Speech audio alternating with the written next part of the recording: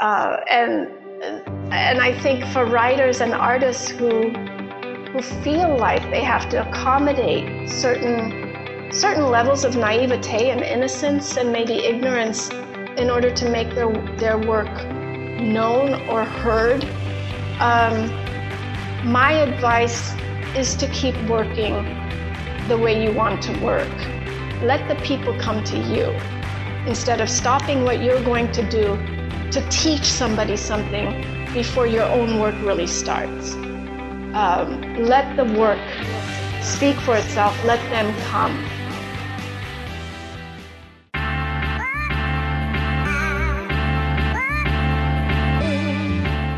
You're listening to Creative Breakthrough, the podcast that provides you with the strategies to elevate your creative passion to the next level. I'm your host, creative hustler, and chicken wing lover, Shireen Kassam, aka the Funny Brown Girl. And yes, I have an unhealthy obsession with chicken wings. Now, get ready to flex your creative muscle and keep winning.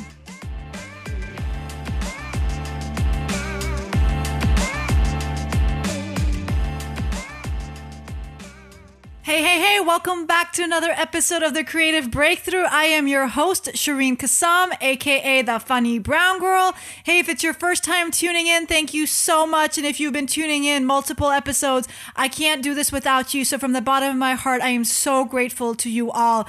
Hey, big news. We are trending at #1 in Zimbabwe. Hey, what's up, Zimbabwe? I like to think that it's when I visited Victoria Falls in Zimbabwe this past April. I think it was March, April, or May. I can't remember.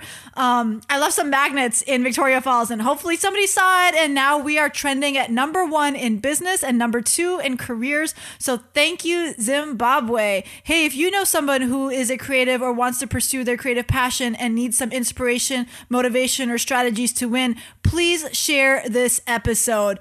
I've started this new thing where I am now filming parts of these opening monologues and putting them up on YouTube. So feel free to check it out at youtube.com/Funny Brown Girl. Also, next month, we're going to talk to Jeff Friday. Jeff Friday is the founder of the American Black Film Festival. You have probably heard me talk about this festival all the time. And if you are a creative, whether you are a host, a comedian, a writer, a TV writer, a screenplay writer, whatever you do, acting, they have competitions for all that stuff of American Black Film Festival. So check it out at abff.com. But I will be talking to Jeff Friday. So if you have any questions for me, send them my way at hi@funnybrown.com. Hey, today I want to talk to you about creativity and a full-time job. One of the questions that I get a lot is, Shireen, how do I pursue my creative passions when I work a full-time job? Like, there's just not enough time in the day between going to work, going to the gym, taking care of my family, being in a relationship, being with my significant other, being with my children, grocery shopping, taking the car in for service, like all this stuff. Like, when am I supposed to find time to pursue my creative passion? And it is a very valuable or valid question because it's something I struggle with as well as a creative with a full-time job. And I actually posted a video a couple days ago chronicling. I probably should have named this segment something different than a word that I couldn't pronounce, but about my time as a stand-up comedian and the sacrifices that it takes to pursue one's passion. I'll drop that link in the show notes so that you can see what I'm talking about. But I've had actually a few interviews so far on this podcast, Creative Breakthrough, where we do talk to creatives who do have a full-time job. So for example, just last week and this week too, we're going to talk to Maza Mengiste, the internationally best-selling author of The Shadow King. And she talks about how when she started writing, and even now as a writer, she has a full-time job and she had to learn to carve out time in the mornings. And that's what worked for her. She carves out about an hour before work, before she heads out, just to write. And it helps shape her whole week, because she even says it in the podcast, like she stopped going out late. She stopped getting drunk with her friends because she had something really exciting that she wanted to do in the morning, and that was to write.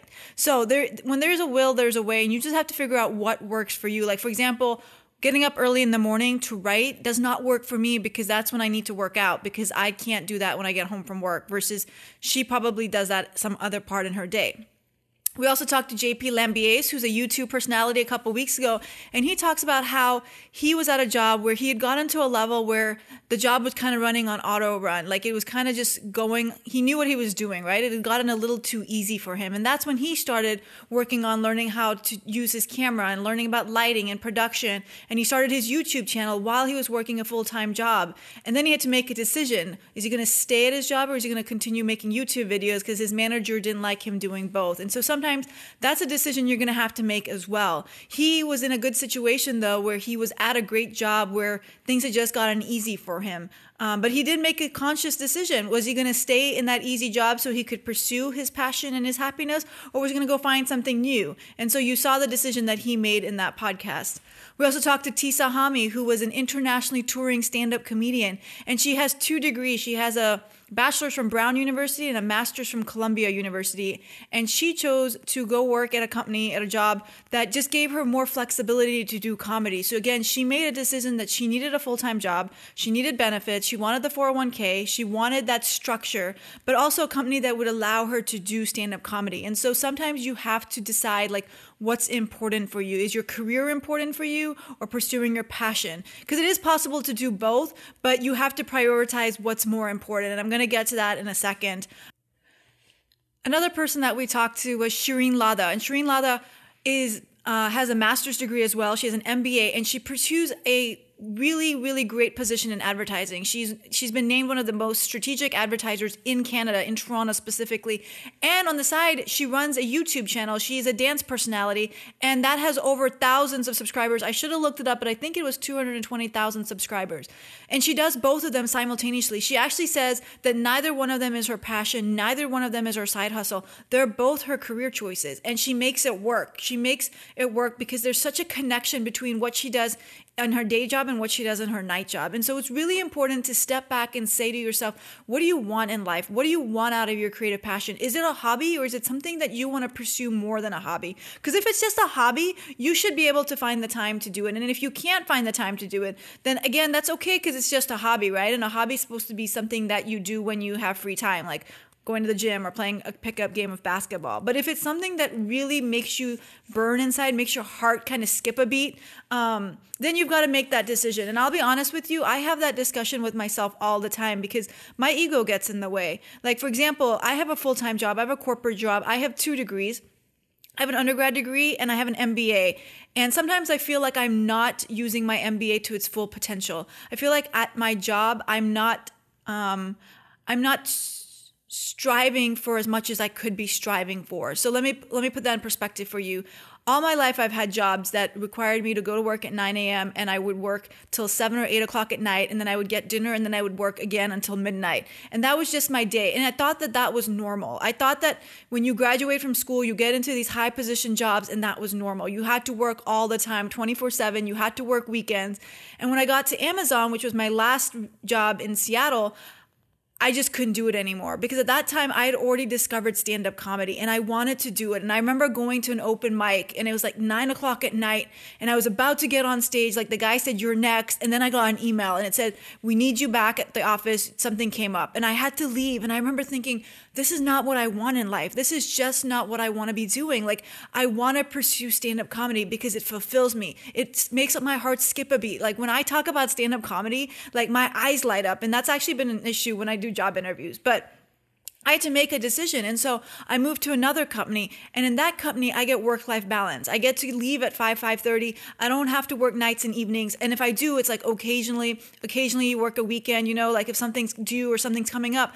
But I made that decision. And sure, my ego gets in the way sometimes because I'll be at work thinking, I want to do more with my life. Like I want to be a vice president. I should be the CEO. I can do it. I know I'm capable of doing it. But then I have to scale myself back and say, yeah, but if you went and became a vice president or CEO, could you still do comedy? Could you still do your podcast? Could you still act? Could you still do radio? Like I have to make that decision and I have made it. I have said to myself, I am okay with where I am in my career and maybe not utilizing my MBA to its maximum or my education, but I'm happy and I get to do what I love to do. And so I say that to you because if you are struggling with a full-time job and your passion project, you've got to decide what takes priority. And I know a lot of you probably have families and children that you have to take care of. And I'm not saying like quit your job and go get a lower paying job. That's not what I'm trying to say. I'm saying you could find a job or a career path that probably stimulates you and maybe pays you the same amount of money, but maybe the culture is more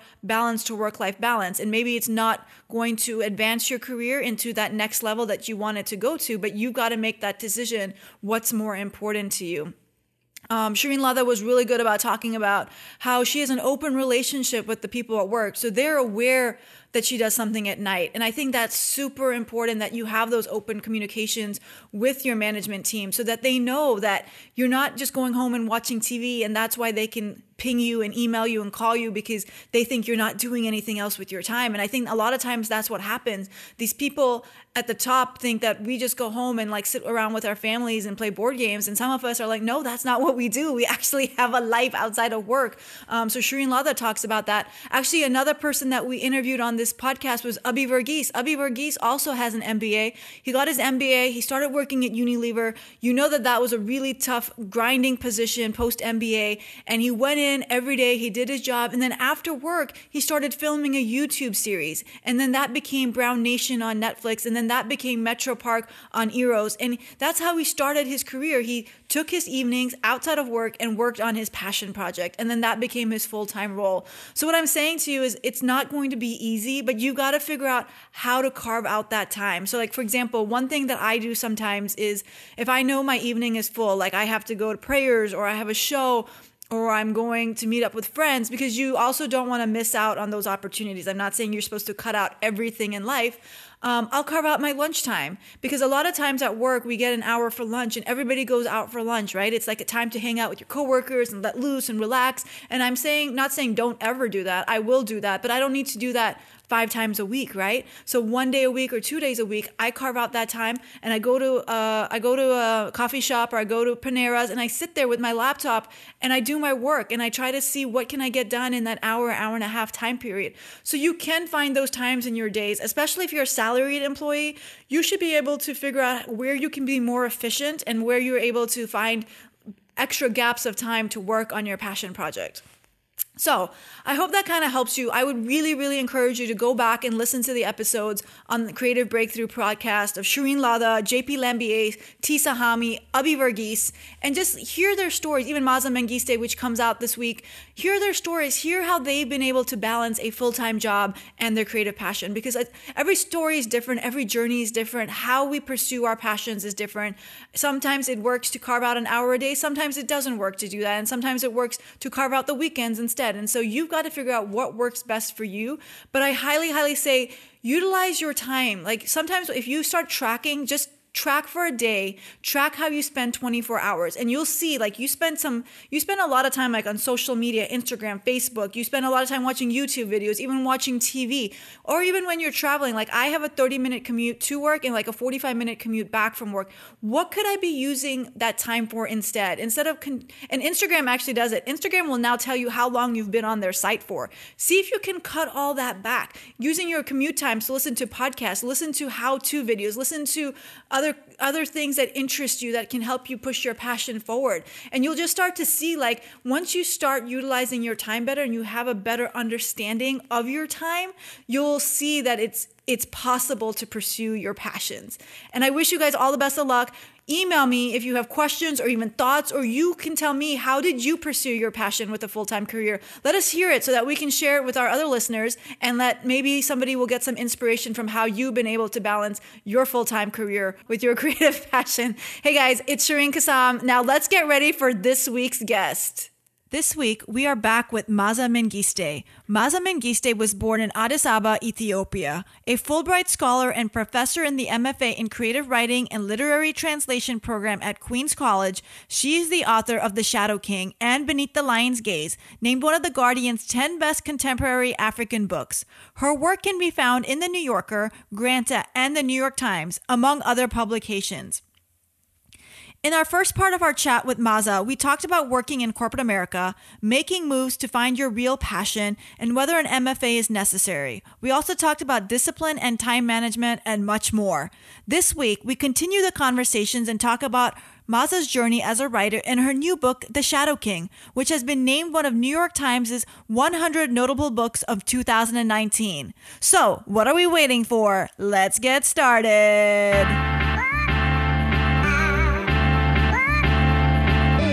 And during all those years, how did you stay motivated? Like, how did you not lose interest or lose sight of the finish line?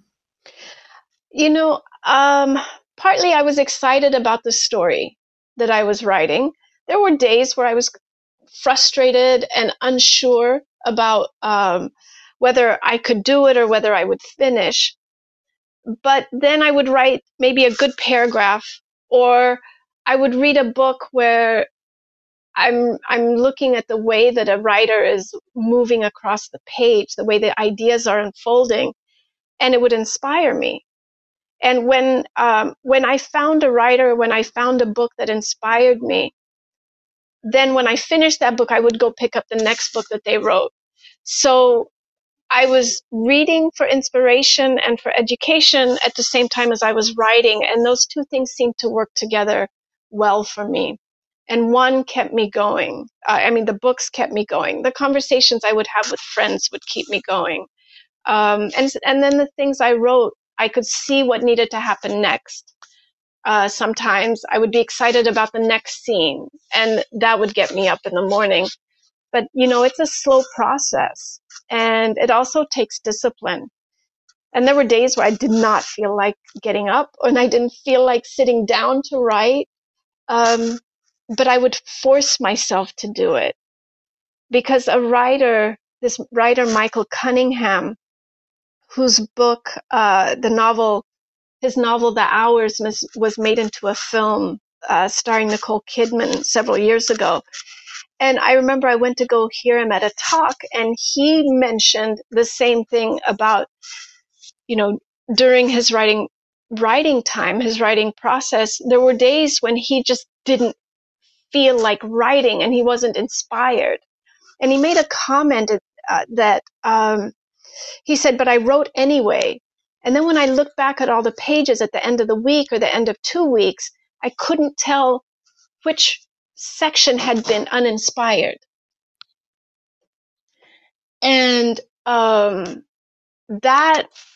was really, that for me was a wonderful motivator, that to just keep going. Yeah.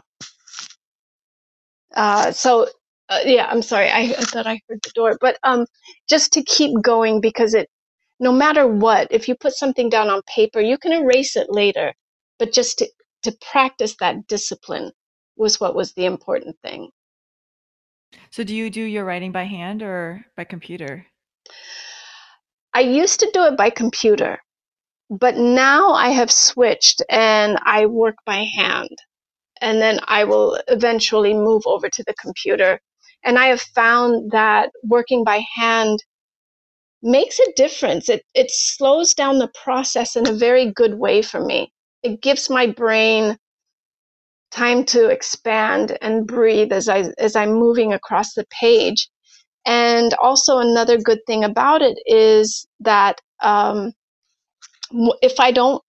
if I need to revise, if I don't like something, I can cross it out. I can move to the next page, move to another lower down on the page. But then whatever I've written is there. It hasn't disappeared the way it would on a computer, where if you're editing and you don't like something, you just delete it and it's gone forever. And I've realized that so many of my ideas that that have helped me move forward are those that I would have deleted on a computer, but in my notebook I can flip back and say, oh yeah, this might work here, or this helps me think of something else. So I like that process. Nothing is really gone. Right. Yeah, that's a good idea. Yeah. So I want to go back a little bit. So both your books are about Ethiopia and about war. And I'm not too informed about the publishing world, but I know like in film and TV, sometimes not sometimes, there's a big push right now for more diversity and for more shows that focus on non-Caucasian characters. Is it the same in the publishing world in the sense that when you were writing about Ethiopia, did people push you away from it in any way because they were nervous you would never be able to get it published because it wasn't mainstream? I'm not sure if I didn't feel like people were pushing me away, but I think readers, or I think that there were people worried that it was too foreign. Oh yeah, this is a really cool history, or whoa, wow, this is a revolution. What is that like? And but then there was also this very subtle, not and maybe not so subtle suggestion of, well, you've got to write it for an American audience. You've got to explain every word. You have to really paint a picture of what Africa is like for me before I can begin to understand what the family is going through. And those are the kinds of things that I had to deal with, and writers from Africa, from Asia, from anything that's not necessarily center. We all have to deal with that. There's always that sense that you have to hand feed the reader. You have to lead them gently into the story. And because the world that you are creating, which is your world, is so other and so strange and so startling that the average reader won't be able to understand it unless you lead them gently into it. And I find that offensive. And when someone says, well, you need to explain more, I guess my thing is, aren't we all living in I don't know, literature is the one place where we should feel like we can actually jump into something that is different from our world and learn. And I often wonder when they say, well, the reader won't get it. I want to say, well, what reader are you talking about? Give me that, explain and describe that. And, I've had these conversations with friends, and I've had them with people who would give me feedback on my work that, well, you're really going to have to explain this because it doesn't make sense. And I think for writers and artists who feel like they have to accommodate certain levels of naivete and innocence and maybe ignorance in order to make their work known or heard, my advice is to keep working the way you want to work. Let the people come to you instead of stopping what you're going to do to teach somebody something before your own work really starts. Let the work speak for itself. Let them come. And I think about the films that have been made that have done that they have existed and people have gathered around them. And I think about the breakthrough that Moonlight was. And what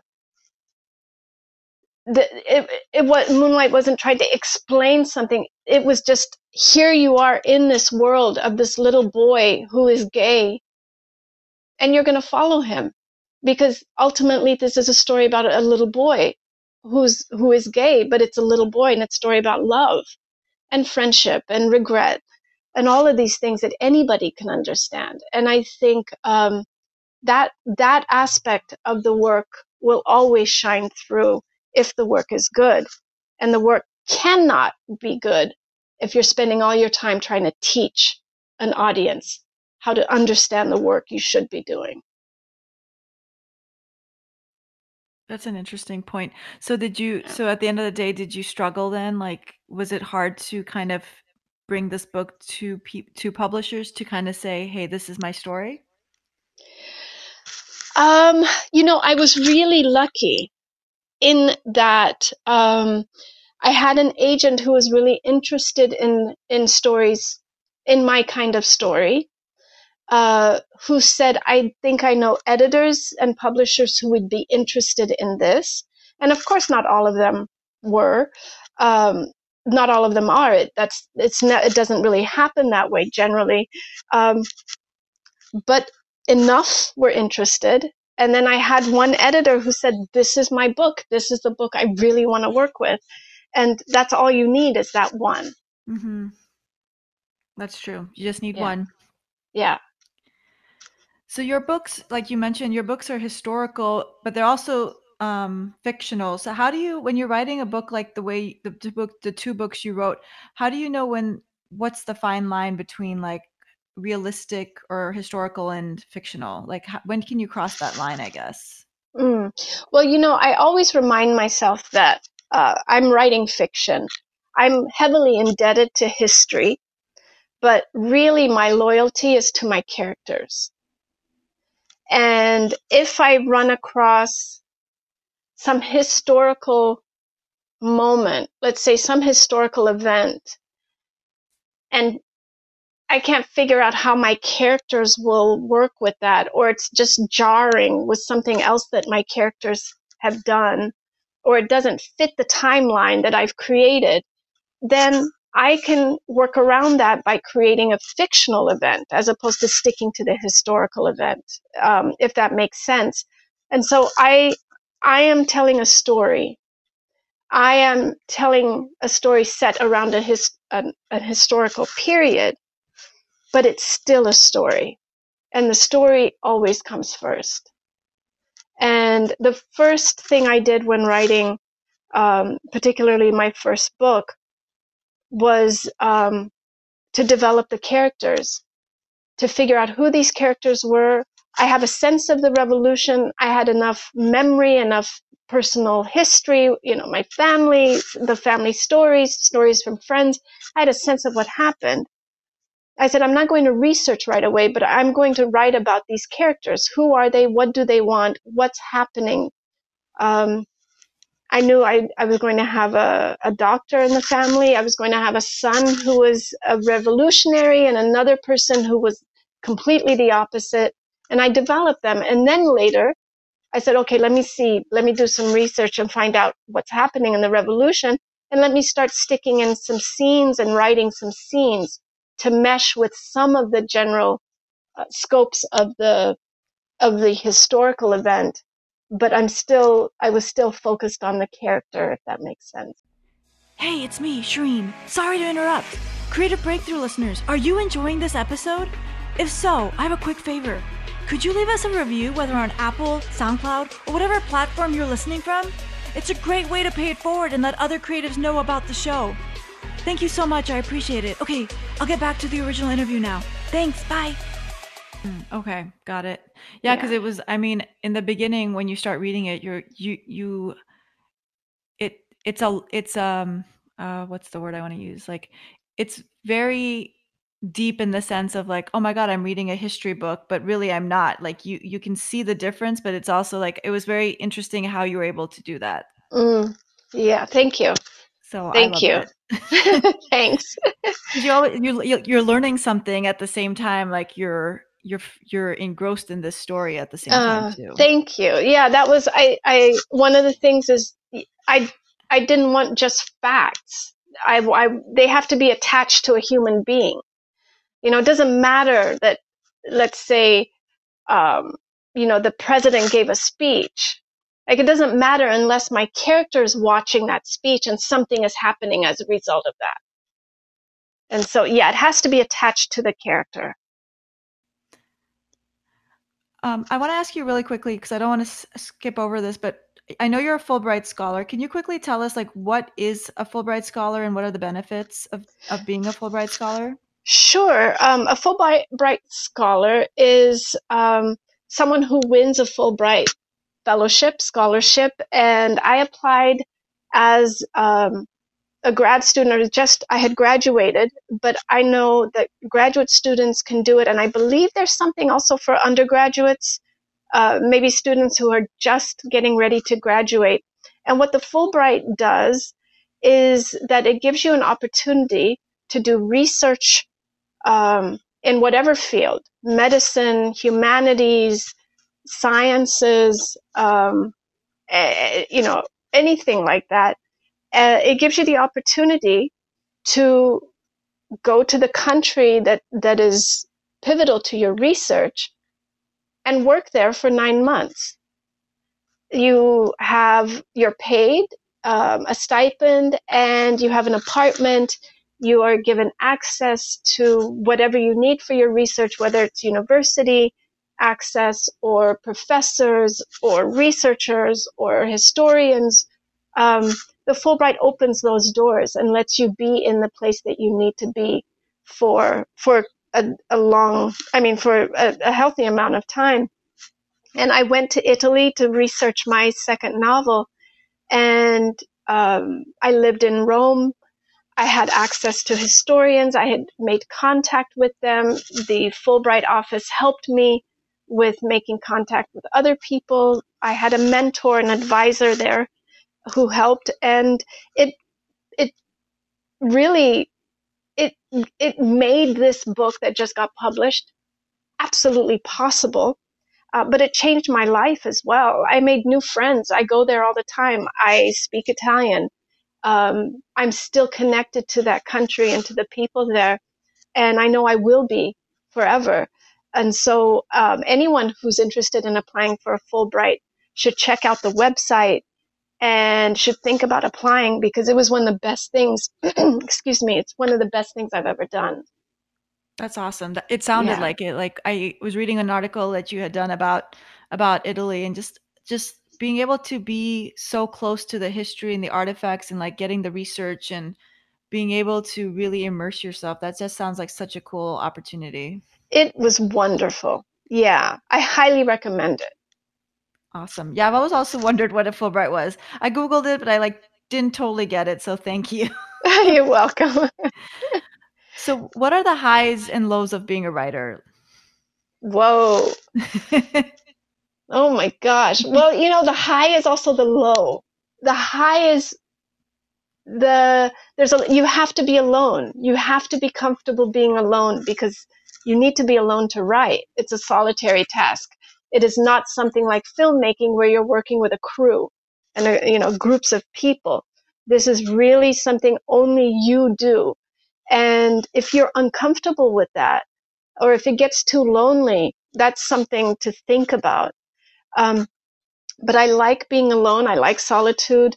I like reading. Those are all solitary acts. But I can immerse myself in a world when I'm writing, or when I'm reading, or when I'm watching a movie or listening to music.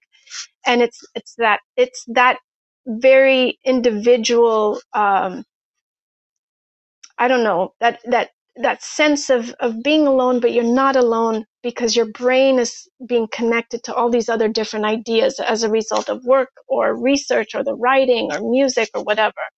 And I like that. But what happens with that is that when you hit a wall, or when I hit a wall with writing, when I can't work my way around a scene or figure out a character or figure out a plot point, it's just me. And I can be my best champion or my worst enemy in those moments. And because it is just me in the chair, sitting down with this notebook, and I have got to figure it out. So that can be really tough. There have been days where I've been completely discouraged, afraid that I wasn't going to be able to do anything. And then the next day I sit back down at the desk and something happens. I make a tiny breakthrough. It leads me forward to the next day. And then when I have a really good day and I've just done something that was so difficult and it actually works, that exhilaration is amazing. Mm-hmm. Yeah, and that makes it all worth it. So for aspiring actors or writers struggling to find their way, what advice do you have for them? Don't give up. I mean, even for actors, maybe for anyone in the creative field, do your homework, do the work. If you're a writer, you should be reading. I read, but I watch films. The films and certain filmmakers really, really feed my writing process. I look at structure. I look at pacing. I look at lighting. I'm watching those things in a film and thinking about, okay, how do I do this in my writing work? And so the approach is interdisciplinary for me. I do the same thing with music. I'm listening to pacing and beats and rhythms. And so I immerse myself in that, but I am constantly reading. And I'm writing every day. Even if it's just in my notebook, it's just an idea, it's just a line that I read somewhere or that I heard somewhere that I really liked. I carry my notebook around and I write things down. So I'm constantly engaged in the writing process.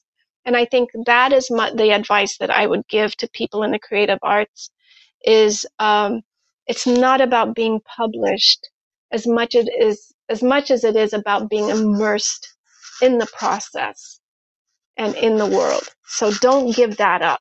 Keep moving forward with that. So what's next for you? Well, I'm slowly going to be moving into book 3, but I have different, short pieces that I have coming up. I'm working on those now. So I've been on book tour and it just ended. So I'm slowly getting back into writing and flexing some of these old muscles. So I'm doing that now and then gradually moving into the third project. Awesome. So are you still teaching while you're writing still, or? Technically, yes, but I have this semester and next semester off so I can focus on my own work. Awesome. Very cool. And I heard your book got picked up to be made into a movie. Yes, and I'm really excited about that. Congratulations. Thank you. Thank you. And it's so cool because you worked in the film industry, right? So it's like, was that goes back to you saying like it taught you something for this step in your life. It's really interesting. So all of a sudden when I'm talking to the producers, I know what they're talking about because I was involved in that work. Yeah, so this is, again, all of these steps are cumulative. And I think that's the thing to keep in mind, that you're not in the wrong place. That's awesome. It's just a step. Well, I can't wait to watch the movie. Oh, thank you. Me neither. What year is that supposed to be? 2020 or 2021? Probably not until 21 at least. 21. Okay. Yeah. Hopefully I'll be not unemployed, but not in corporate America, and I'll be able to go in the middle of the day and put my feet up and have some popcorn. That would be wonderful. And let me know when you do. That's great. So let's jump really quickly into the lightning round. The lightning round, I'm going to ask you 5 questions, rapid fire, and you just tell me the first thing that comes to mind. Okay. What's the best piece of advice you've received? Keep going. What's your definition of success? Oh, man. Oh my gosh. Starting conversations in the literary and other worlds. Who inspires you and why? My mother, because she never gave up. What's a habit that's helped you on your journey? Oh, my stubbornness. What do you want your legacy to be? Oh, oh wow, that's a really good one. What is the legacy? That I forced conversations about moments in history that people were not talking about before. Oh, you've definitely done that. All right. Well, I'm done then. You are. You can retire tomorrow. I'm just kidding. Maza, if our listeners wanted to find you online, where could they find you? You can find me on Twitter at Maza Mengiste. You can find me on Instagram at Maza Mengiste. And you can follow my novel, which also posts really interesting things, on Instagram at the Shadow King Novel. Oh, awesome. Very cool. Yeah. Well, thank you so much for joining us today. This was so informative. Thank you, Shireen. This was really fun. Thank you so much.